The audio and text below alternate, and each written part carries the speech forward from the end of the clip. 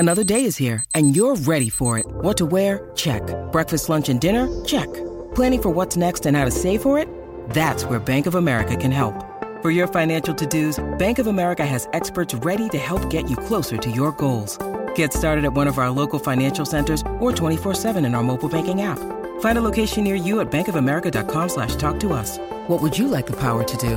Mobile banking requires downloading the app and is only available for select devices. Message and data rates may apply. Bank of America N.A., member FDIC. It's Living the Bream with host of Fox News at Night, Shannon Bream.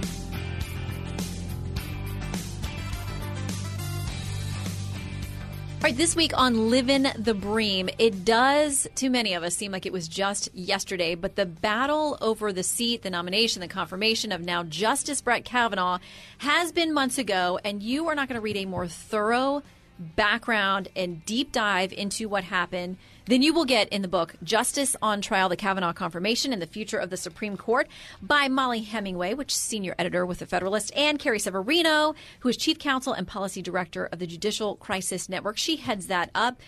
Thank you guys for joining us today. It is great to be here with you. I don't even know where to start, honestly, with this, because we all sort of lived through this.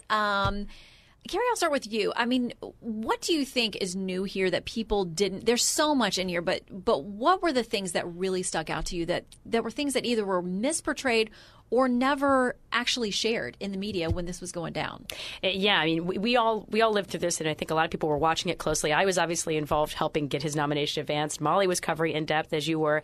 So we thought going into it, we wanted to tell this story. We knew it was an important story to tell about the assaults on due process, and we talked to over 100 people to do it, so we got a lot of details. We didn't know how much we didn't know going in. So after you speak to the president and dozens of senators and members of the Supreme Court, people who knew Kavanaugh and Blasey Ford, there were so many things we learned. I think one of the most interesting things to me was learning some of the stories of courage that made this confirmation possible. And there are several women who I think really stood out as being courageous. One of the ones that a lot of people saw a glimpse of was Susan Collins, and with the way she took this nomination so seriously. She was committed, from way earlier than the Blasey Ford allegations. She was one of the people who took it the most seriously. She built a team of additional lawyers to help her as a non-lawyer look at his record, and then she continued that commitment to due process through the whole thing. So we learned, for example, that when she saw the date on Blasey Ford's letter to Senator Feinstein, that was a huge red flag for her, that she said, wait a minute, these are allegations that have been kept silent for over a month. What's going on here? Why wouldn't they have followed the normal process that has long been in place? We learned that she was, like many people, when you start seeing a pattern of ever increasingly outlandish claims, that also rang alarm bells for her, and it starts to sound less and less plausible. Then finally watching how she was standing up to the harassment, and it was not just the coat hangers, which we also learned. This is from abortion advocates who were sending these to her office, but not just later in the process, before Kavanaugh was even nominated. They already had started this. I didn't realize it started that early, and down to attacks at her own apartment. Someone who assaulted her.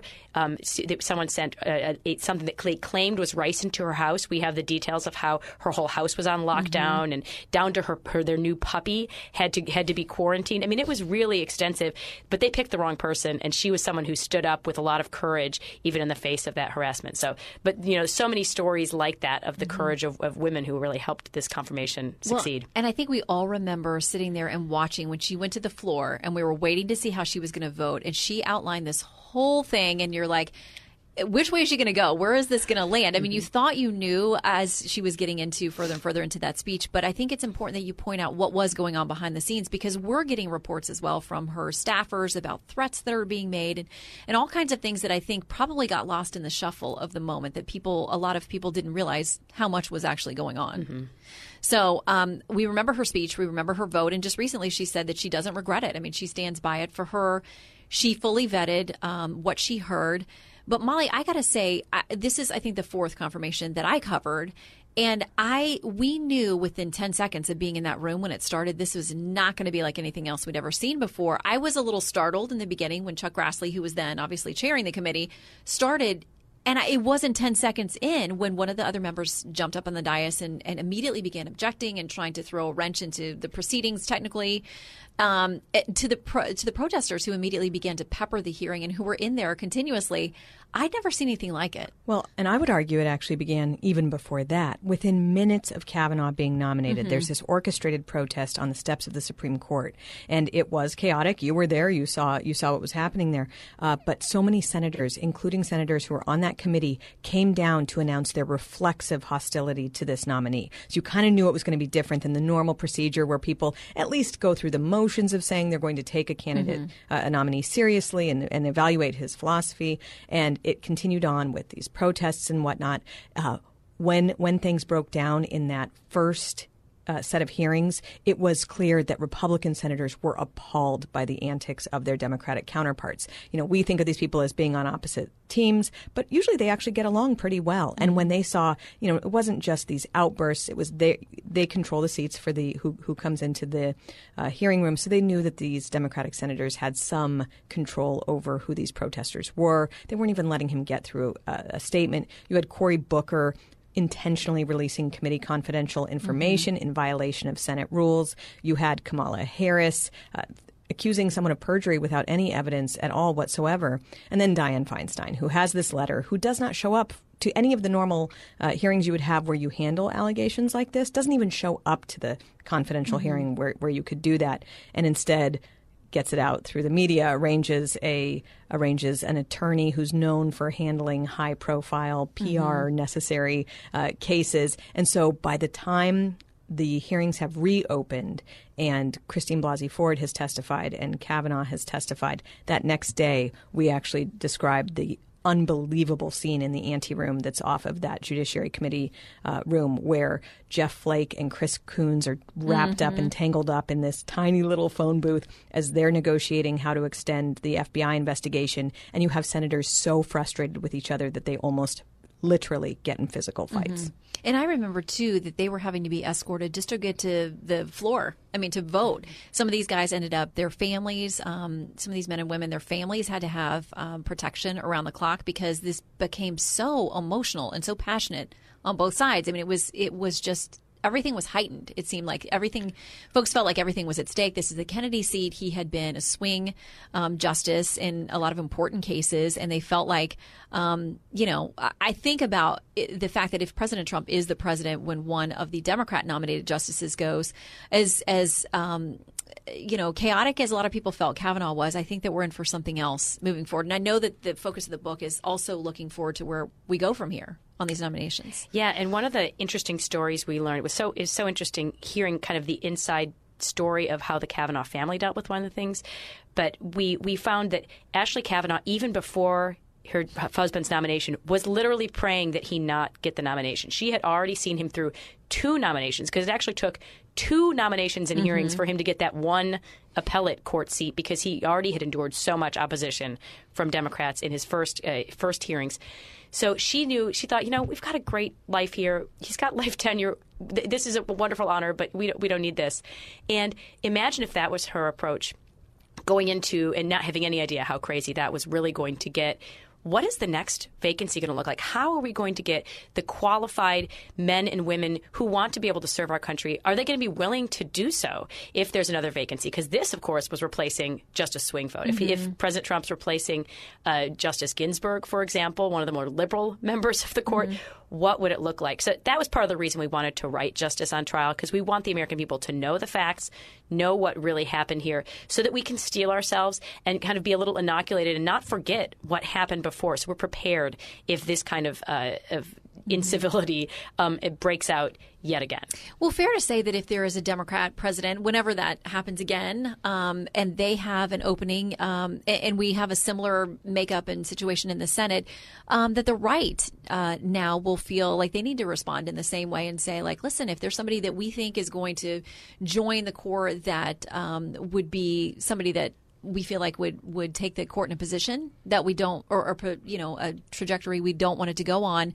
Why shouldn't they be out there just as vocal and saying this is not the right person for the court? Well, one of the things I'm really proud of is having worked on both nominations I've opposed and that I've been in favor of, is that we haven't ever done that. We've seen now several times where the left has gone and not even just gone to the misconstruing someone's record, which I think is deplorable, but personal attacks and attacks on their family and things.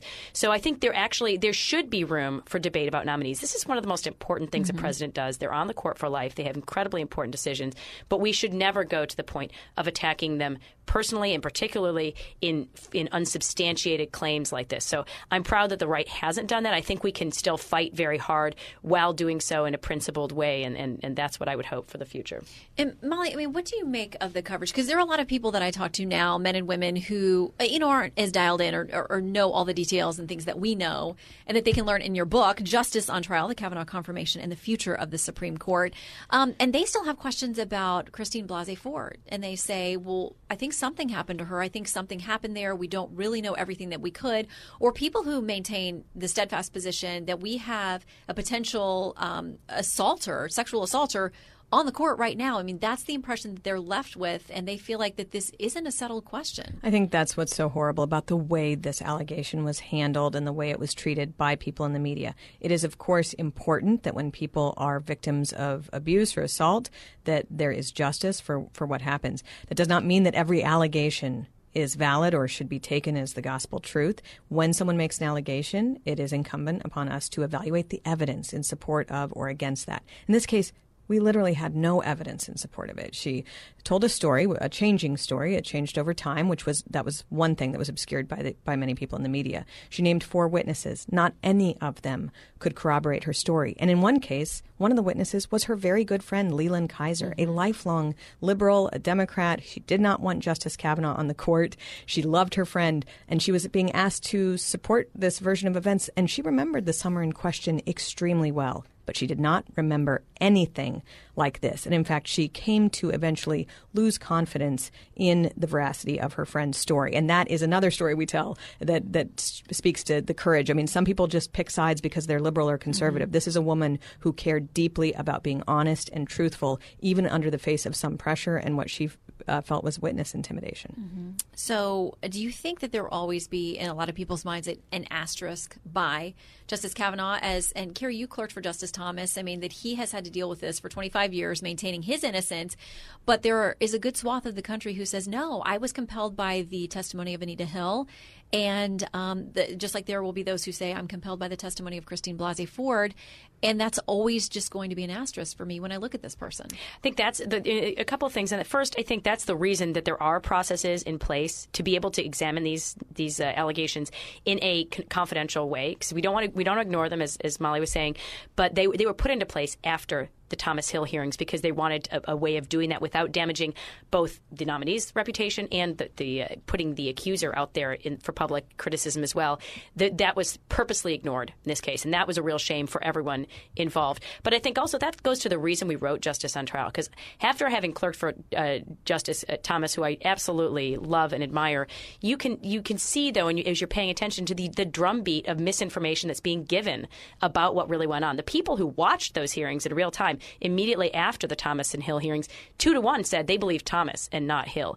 But you've had a campaign of trying to sell the opposite narrative. So we want to make sure that we don't allow that revisionist history to take root again around the Kavanaugh confirmation. That's why it's so important to get a thorough review of the actual facts out there.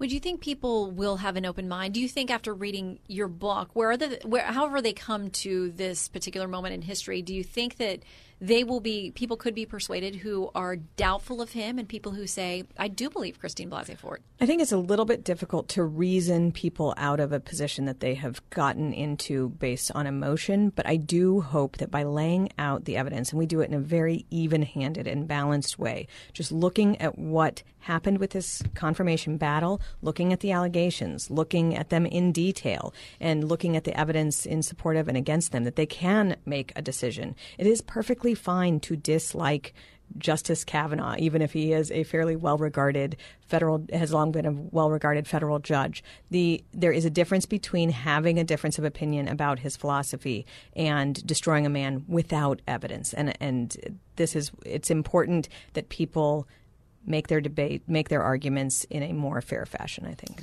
I want to read you something from Brian Fallon, who you are familiar with, the executive director of We Demand Justice. They clearly have a very different take on the judiciary and the kind of people that they would want to see seated on the bench. He says in his tweet, referring to your book, there were multiple true journalists who got book deals soon after the Kavanaugh confirmation and who've been digging deeper into the Kavanaugh allegations.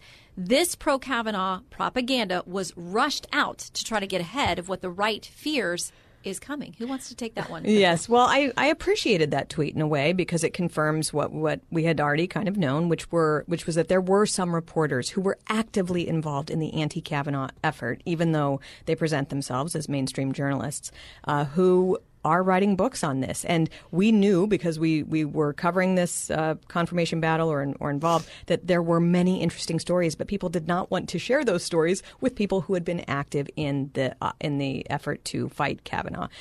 Brian Fallon, who leads a liberal judicial group, obviously was coordinating with them. He kind of confirms it in that tweet. And I think that's why it's important to, again, just have the people who actually won this confirmation being able to tell their stories, and by interviewing so many of them, more than 100 people at the White House, the Supreme Court, in the Senate, we're able to get the definitive account of what happened.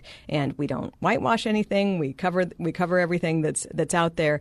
But I'm glad that we were able to do that definitive account, because we know, as Carrie just noted, there can be some propaganda efforts or efforts to rewrite history different than what it was. One question you all mentioned earlier, and I wanted to go back to this because it was one of the big questions that we had when we're covering this in real time, was about that letter to Senator Dianne Feinstein, ranking member on the Senate Judiciary Committee, top Democrat there, about how that letter, how the story went public. Because, we heard Christine Blasey Ford say that she did not want to go public. I mean, that was not her initial goal.